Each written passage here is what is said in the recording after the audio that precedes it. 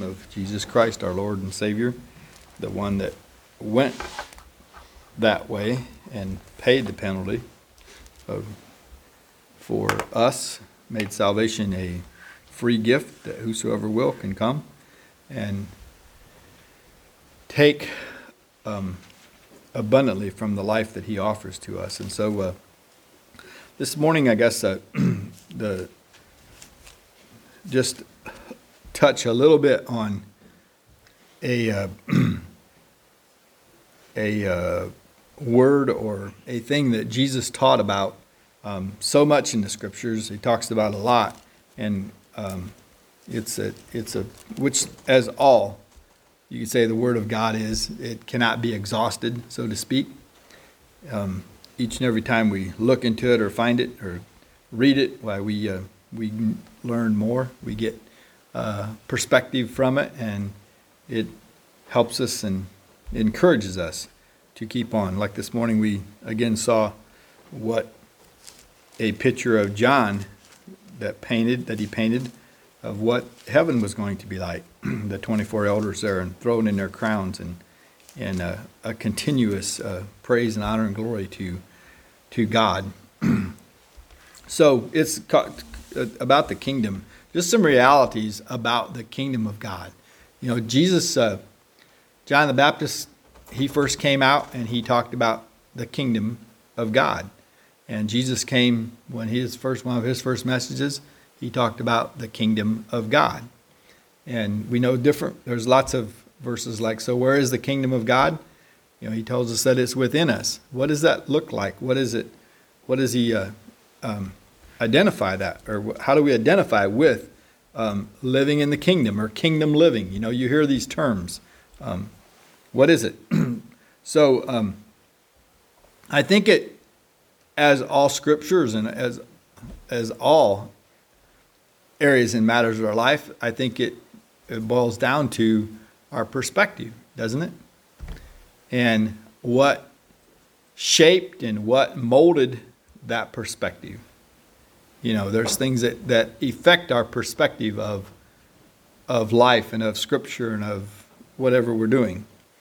But let's get a little, let's get Paul's perspective that he writes, that his desire for us would be, and I think he wrote it because it's scripture, inspired by God for him to write this. And let's look at Ephesians chapter 1, a few verses here that he prayed. Paul's prayer was for his people that he was talking to at that time, and we know the word of God is for us today too.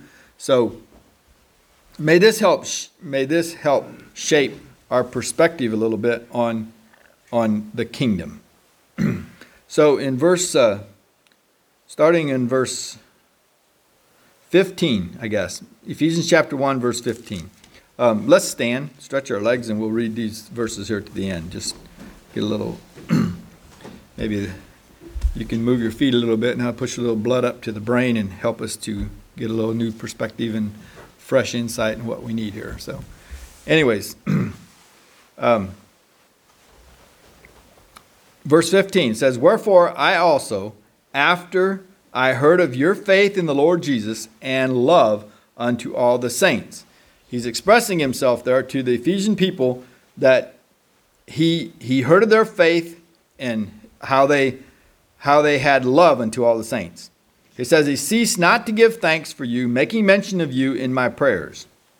And here's what he mentioned. Here's what he said. Here's what his prayer. That the God of our Lord Jesus Christ, the Father of glories, may give unto you the spirit of wisdom and revelation in the knowledge of him.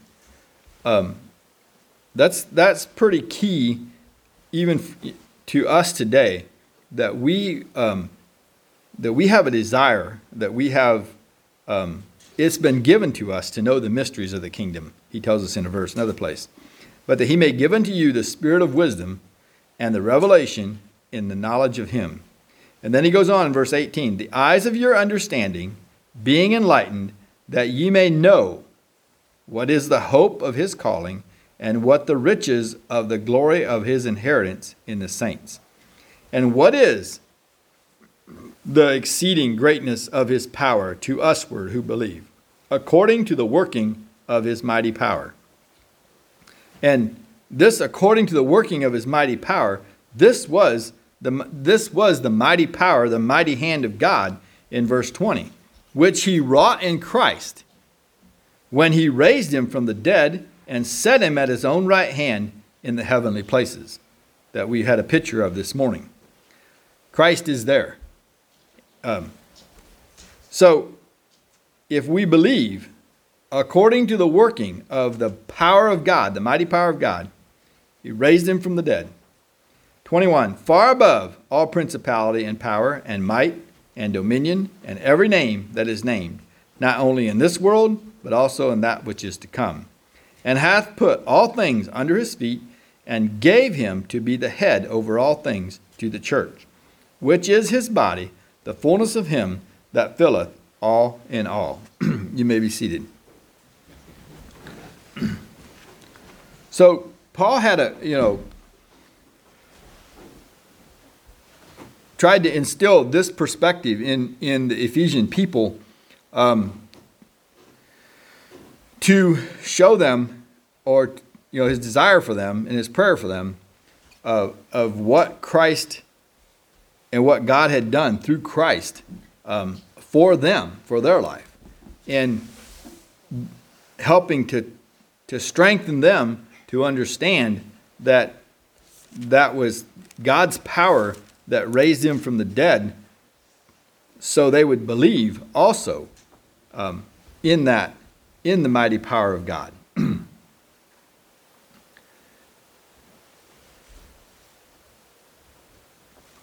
Do we believe that? I ask myself, do I believe in that resurrecting power God is able, that he used, that he had, that he gave, and to raise Jesus from the dead, is for us today also. So just starting over now a little bit and thinking about the word kingdom, or what is the definition of the kingdom? What is a kingdom? Well, in the kingdom of God, if we think of the kingdom of God, then it would be God's rule and his authority and his sovereign rule, his domain, his sphere, his influence. And in the kingdom of God's definition, it would be not only for his rule today and now, or was in the past, but also his complete rule over the future. It concludes his complete rule of history, in history as well as the present and the time that we live in today.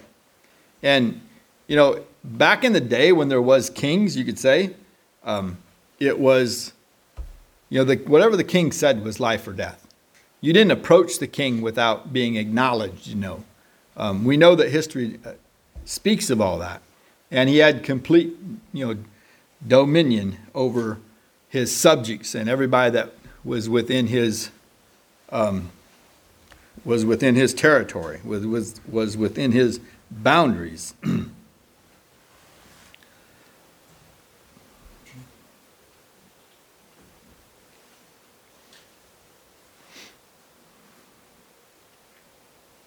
So to have kingdom perspectives and kingdom rules within our life, we must do what? We must follow or be obedient to the King, which is God. If we want to talk about the kingdom of God. And we must, if we want to let it have its effect on us. So in a kingdom of God reality or perspective, it is simply the spiritual reign or authority of God. And I just looked this up in the dictionary, I guess. And it's also the fulfillment on earth of God's will. And both Jesus And John the Baptist came, and the first thing that their preaching started out with, it says the kingdom of God is at hand. So first, let me share this. I read a little article. There's 7 principles to the kingdom of God, and they're not foreign to us, but I think they play an very important aspect of what kingdom living looks like or can be. And these principles are love, repentance, faith, obedience, purpose, fearless, and prayer. So in Matthew 3, in Matthew chapter 3 is where we read of John the Baptist coming out, and the first couple verses there, it says, "In those days came John the Baptist, preaching in the wilderness of Judea, and saying, Repent ye, for the kingdom of heaven is at hand. For this is the one that was spoken of by the prophet Isaiah, saying, The voice of one crying in the wilderness, Prepare ye the way of the Lord, and make his paths straight. And the same John had his raiment of camel's hair, and a leather girdle about his loins, and his meat was locusts and wild honey. And they went out to him, Jerusalem and all Judea, and all the regions round about the Jordan, and were baptized of him in the Jordan, confessing their sins." So John's first thing he said, "Repent ye, for the kingdom of heaven is at hand." If we go back to Mark chapter 1,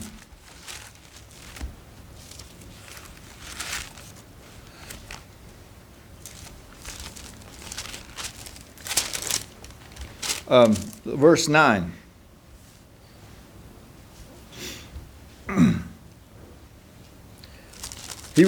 John the Baptist was around, Judea and Galilee, there, the Jordan. And in here, verse 9, we have Jesus. "And it came to pass in those days that Jesus came from Nazareth of Galilee and was baptized of John in the Jordan. And straightway, coming out of the water, he saw the heavens open and the Spirit like a dove descending upon him. And there came a voice from heaven saying, Thou art my beloved Son, in whom I am well pleased. And immediately the Spirit driveth him into the wilderness. And he was there in the wilderness for 40 days, tempted of Satan, and was with the wild beast, and the angels ministered unto him. Now after that, John was put in prison. Jesus came into Galilee, preaching the gospel of the kingdom of God."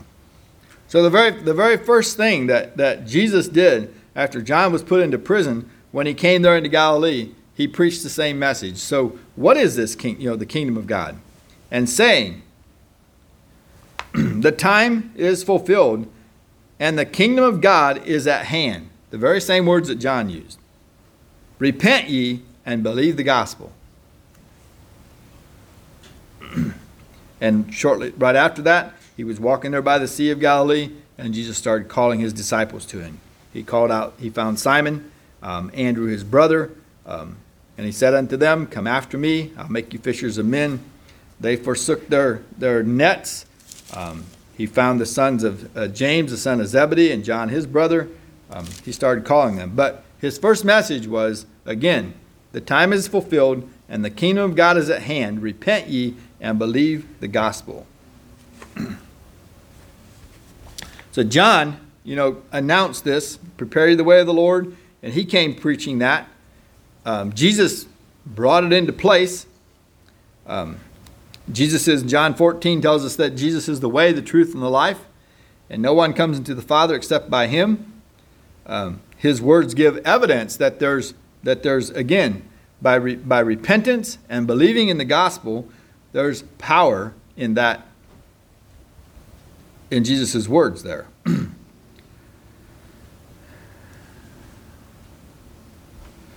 Let's read. There's several more verses here on the kingdom of God.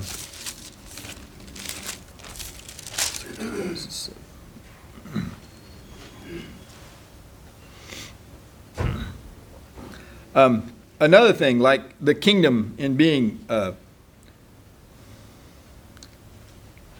of entering into that kingdom or being in the kingdom of God. So here's just several of them. I just picked these out of the back. In the reference guide, it says conditions for entrance. And the first thing it says conditions for entrance into that kingdom is humility. Matthew 5:3 says, "Blessed are the poor in spirit, for theirs is the kingdom of heaven." Sympathetic services, like being of service to them. Matthew 25:34, "Then shall the king say unto them on his right hand, Come ye blessed of my Father, inherit the kingdom prepared for you from the foundation of the world. For I was hungered, and you gave me meat. I was thirsty, you gave me drink. I was a stranger, and you took me in." It takes perseverance to be in that kingdom.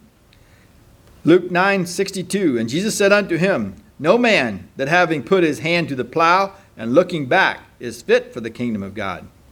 We know it takes the new birth. In John 3:3, Jesus answered and said unto him, Verily, verily, I say unto thee, except a man be born again, he cannot see the kingdom of God. Like, how many times is this word or this phrase, the kingdom of God,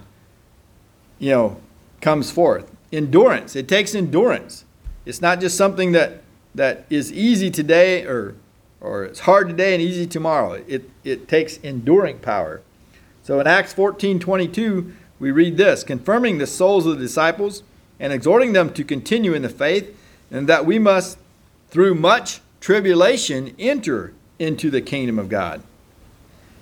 And in James, it tells us that it takes faith and love. It says, "Hearken, my brethren, hath not God chosen the poor of this world, rich in faith, and heirs of the kingdom, which he hath promised to them that love him?"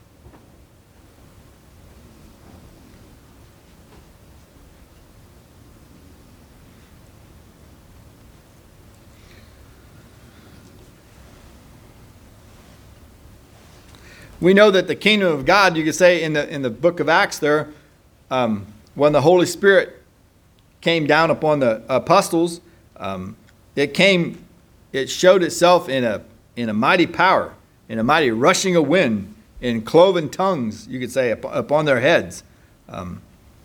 In Acts 2:2 it says, "And then suddenly there came a sound from heaven as a rushing of mighty wind, and filled all the house where they were sitting. And there appeared unto them cloven tongues like as of fire, and it sat upon each of them. And they were all filled with the Holy Ghost, and began to speak with other tongues as the Spirit gave them utterance." In 1 Corinthians 4:20 tells us, "For the kingdom of God is not in word, but it's in power." Revelations 11:17 says, saying that we give thee thanks, O Lord God Almighty, which art and wast and art to come, because thou hast taken to thee thy great power and hast reigned.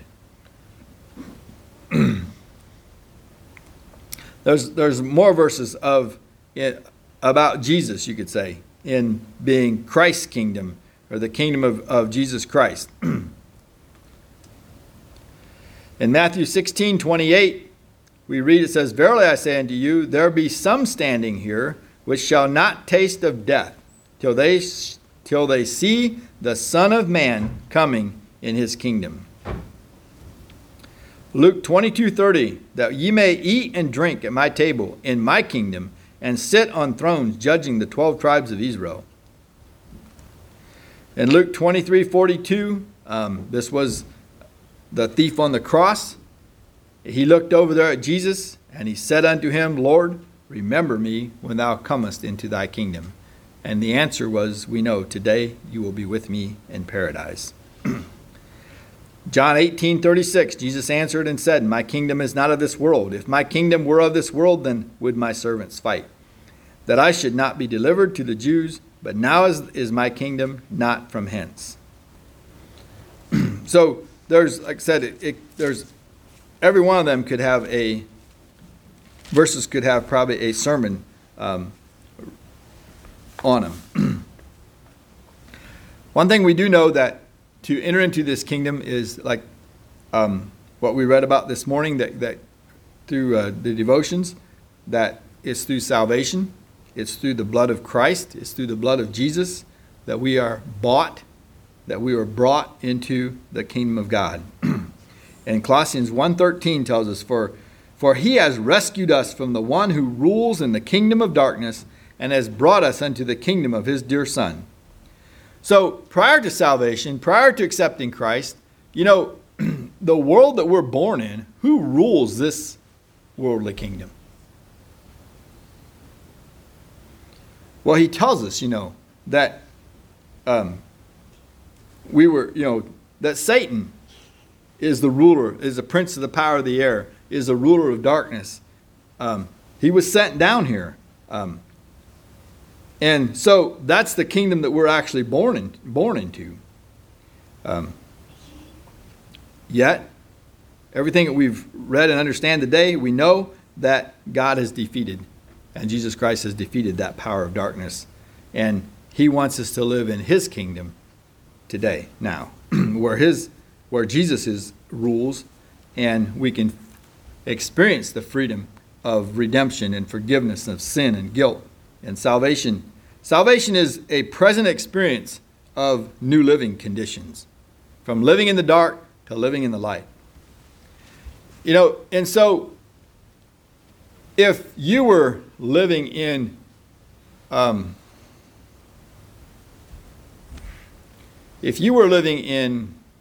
think King George IV, or whichever one may be, in his realm or his kingdom, what I want to say is, I guess, people are shaped and are by the culture and by the environment and by the kingdom that they're born into. They are. For example, when the first Americans came here and encountered the Indians that were here, the native Indians, they quickly realized that they was different in so many ways. They thought they were heathens, they were uncultured, and yet in the environment they lived, what was wrong with it? Their values, their lifestyles were totally different because of the culture they were born into. So just like us being born into this world, the Bible tells, and 1 John tells us that the whole world lies in the power of the enemy. And so we was born into that kingdom. But now it tells us also that we have been translated out of darkness, of that domain, unto where his dear Son as the light. So God desires us to be shaped by his kingdom values. And if we go back and if I read those again, love, repentance, faith, obedience, purpose, fearless, prayer, perfect love casts out fear. I wondered about that word fearless a little bit. How can we be fearless? Well, if God is for us, who can be against us? If we're living in the kingdom of God, then why there would be no fear, right? The fear is cast out, and so it is an aspect of that. So what kind of things have shaped our life? What kind of things have shaped your character? What kind of things have made you the person that you are today? Who are we today, and what has your environment, and what is your culture, and what is your upbringing, and what is your work, your job, your whatever it may be? What do we identify with the most? Position in life. I got those things down there. Money, hobbies, interests, knowledge, activities. What may it be? Those things are shaping you. What does your life evolve around? These are things that are shaping the character and who you are as a person. So the simple thing here, I guess, is are we shaped by worldly culture, church culture? Even that can be a thing. Are you shaped by church culture? Are you being shaped by kingdom culture? It's important for us to understand that you were born into a kingdom, and then you became part of the kingdom of God, and then and that at this point in time in our lives, you could say, we must recognize that kingdom culture must come first if we want to be continually to be shaped by them. Colossians 2, verse 7 and 8.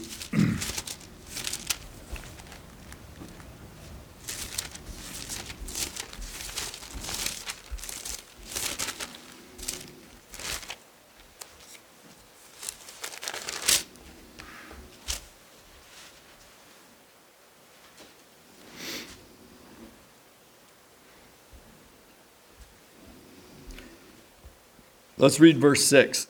So if we are a kingdom-minded person, he's asking us here, telling us here, that as you have therefore received Christ Jesus the Lord, so walk ye in him, rooted and builded up in him, and established in the faith as you have been taught, abounding therein with thanksgiving. Then in verse 8 he tells us that we should beware lest any man spoil you through philosophy and vain deceit, after the tradition of men, after the rudiments of the world, and not after Christ. For in him dwell all the fullness of the Godhead bodily.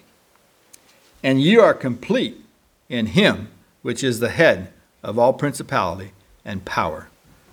So Jesus Christ, the Lord of Lords, King of Kings, let's be rooted, grounded, builded up, established, and abounding with thanksgiving of the things that he gives to us and teaches us in his kingdom. Because Matthew 6:33, a verse that we all know, we've heard many times, he tells us to seek ye first the kingdom of God and his righteousness, and all things shall be added to you.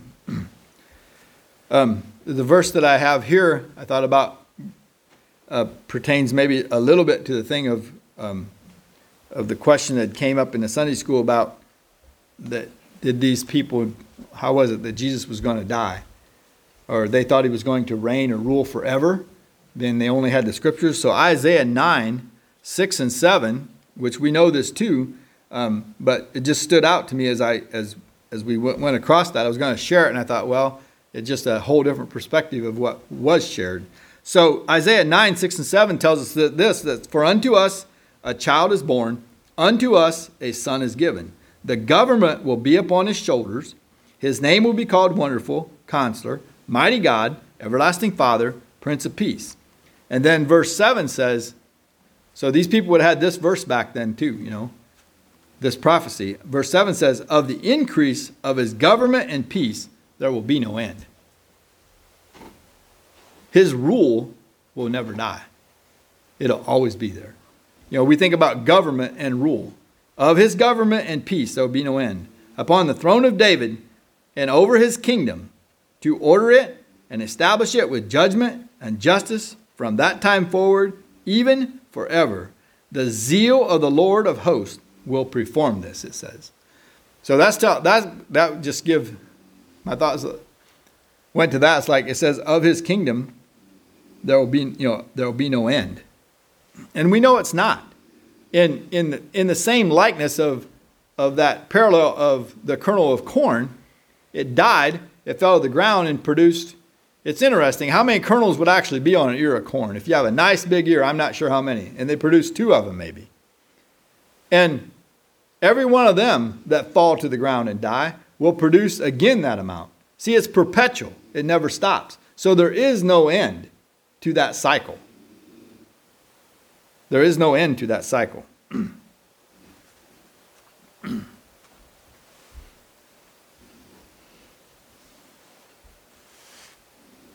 So as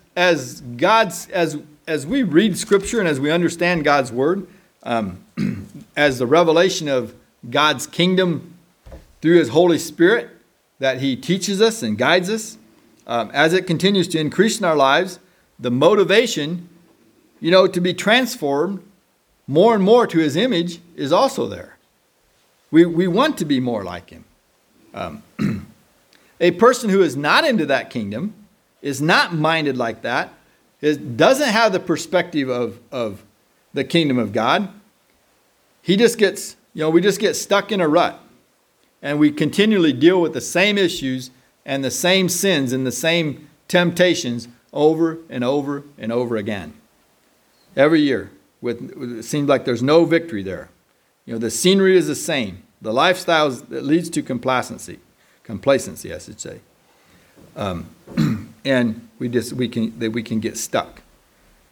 So there's a continued need for perspective, kingdom perspective, and the increase of His kingdom within us.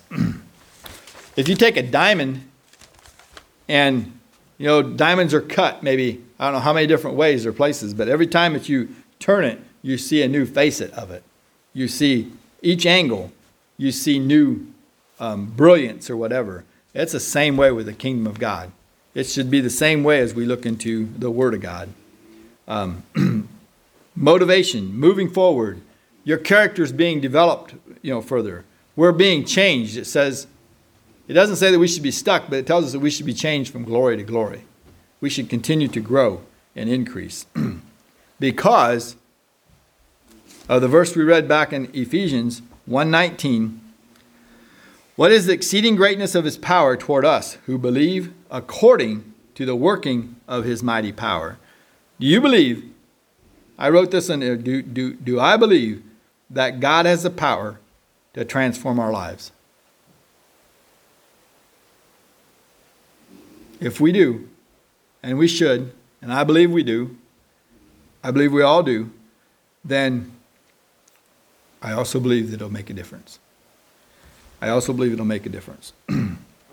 What is the exceeding greatness of his power toward us who believe according to the working of his mighty power? 1 Corinthians 4:20 tells us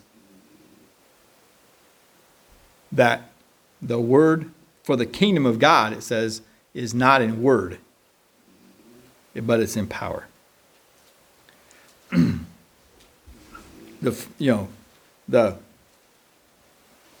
Not only can God change you, but he can give you the motivation for that change. He can give you the motivation, and so that you can receive the power to change, to be transformed. So that we no longer need to be slaves to ourself, to our sin nature that is, lies within each and every one of us. Romans 6 tells us that knowing this, that our old man was crucified with him, that the body of sin might be done away with, that we should no longer be slaves of sin. Romans 8:11. If the spirit of him who raised up Jesus from the dead dwells in you, he who raised Christ from the dead will also give life to your mortal bodies through his spirit who dwells in you. So that word there says that he gives life to a mortal body. And we are all here living and breathing. We all have mortal bodies at this point. We are not immortal. So the Spirit of God that raised Jesus from the dead dwells in you. He who raised Christ from the dead will give you life for your mortal bodies through his Spirit who dwells in you. So we don't have to just settle and think that, I can't change. I can't be conformed to this image, because we don't have to settle for just the person that we are today. We can continue to grow. And this word is for me as much as it is for anyone. We have the ability, we have the power of God given to us to be conformed to the image of Christ. And as it does conform us, as it does change us, you will see the effects upon people, yourself, and around you, you could say. The kingdom perspective, you're more destiny-minded than those who are not. You realize that everything you do and what you're involved in will have an effect, upon the kingdom of God. Because your eyes of understanding and your perspective, you're being open to what God has for you. All that God desires for you. Because he tells us in 1 Corinthians 2:9 and 10, it says, "But it is written that the eye has not seen, nor the ear heard, nor have entered into the heart of man, the things which God has prepared for those who love him. But God has revealed them to us through his Spirit, for the Spirit searches all things, yes, the deep things of God." My understanding of this verse maybe was way different than what it was after I read it and went through it this time. But do you believe or understand, you could say, that your eye or your ear or your heart, eyes has not heard nor ear heard, eye has not seen nor ear heard, nor have entered into the heart of man the things which God has prepared for those who love him? Is that exciting, or is that just What all has God prepared for you? You cannot even imagine, can you? You cannot imagine. Your eye can't your eye can't see it, and your ear has never heard it, nor has your heart even encompassed it. You could say what God has prepared for those who love him. But God reveals those things to us, and he shows us those things through the Spirit that he says, ye even the deep things of God.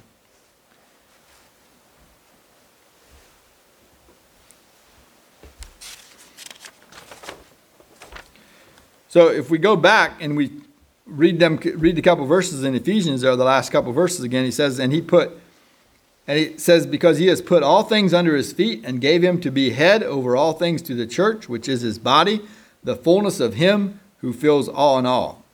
So you are, everyone that's here, you say, we're all a necessary part of the whole. We're a necessary part of the whole. You're unique in your position and your relationship and where you're at in the kingdom of God. And yet, it affects the growth of everyone. It affects, your kingdom growth affects growth around you. You can say, your kingdom, it affects the whole thing. That's what he's telling us there. Ephesians 4:16 tells us, from whom the whole body, joined and knit together by what every joint supplies, according to the effective working by which every part does its share, causes growth of the body for the edifying of itself in love. And I think that body that he's talking about there is the church.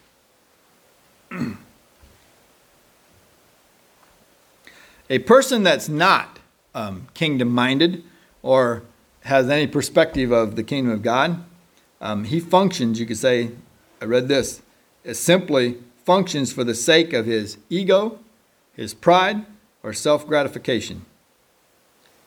It says, and who does that affect outside of that?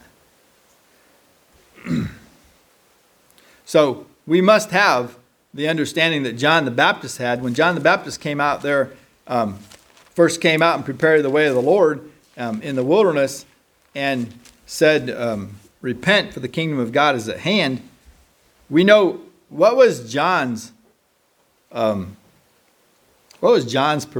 perspective of Jesus. We know when Jesus came there and he wanted to be baptized of him, he said, why do you come to me? I'm not worthy to even tie your shoes. Just giving it my own words.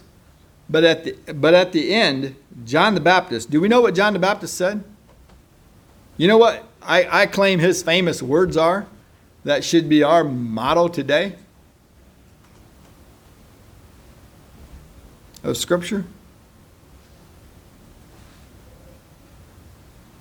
He said, I must decrease and he must increase. That's a kingdom perspective. We must have that, I must decrease and Jesus must increase.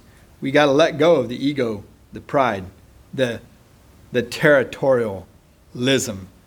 We all kind of have our own little space and our own little kingdoms, not that we want to control. We got to let go of that because it will interfere. It will disrupt the perspective of I must decrease and Jesus must increase. We'll get that backwards is what will happen.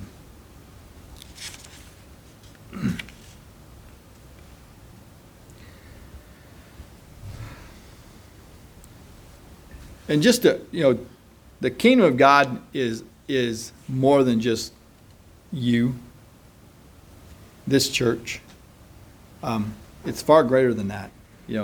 There's a word here that I read, it says it encompasses every strata of Christianity that exists. Denomination, stream, fellowship, movements, whatever it may be. And I looked up the word strata, and strata is simply just like it's layers after layers after layers after layers of rock. And you see that throughout all the world. You see that in surrounding us, But we must remember that Ephesians 4:6 tells us there's one body, that there's one Spirit, just as you were called in one hope of your calling, one Lord, one faith, one baptism, one God and Father, of all, who is above all, and through all, and in you all. So can we operate, do we function with what he tells us about the mind of Christ, that we have been given the mind of Christ? We've been given insight into his divine nature of God.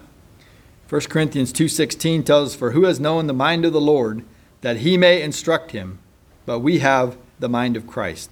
2 Peter 1:4, by which have been given to us exceeding great and precious promises, that through these you may be partakers of the divine nature, having escaped the corruption that is in the world through lust.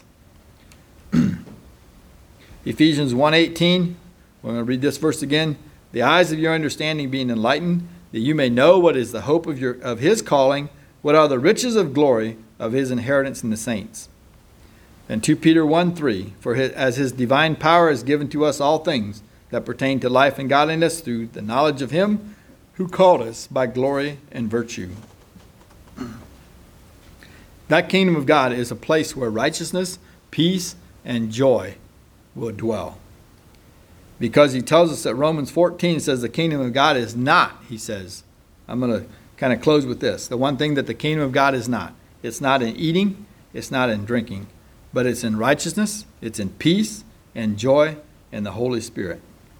So may the kingdom of God's realities be taken in today into our hearts, and if it is and does, then the effects, as the corn died, as self dies and it reproduces, then it will have fruits that will bear into all eternity. It will continue. That would be our desire, I think, my desire for each and every one of us, that we would be motivated to be a new man, as he tells us, a new creature in Christ Jesus, and be renewed with a vision to fulfill and to seek out and allow ourselves to be, allow the character of Christ and the character of the kingdom of God to be controlled by that kingdom and not the actual kingdom that we was born into. So that God has the power, we know he has the power to chart each and every one of our lives. I'll just close with that and be open for sharing our testimony. Revelation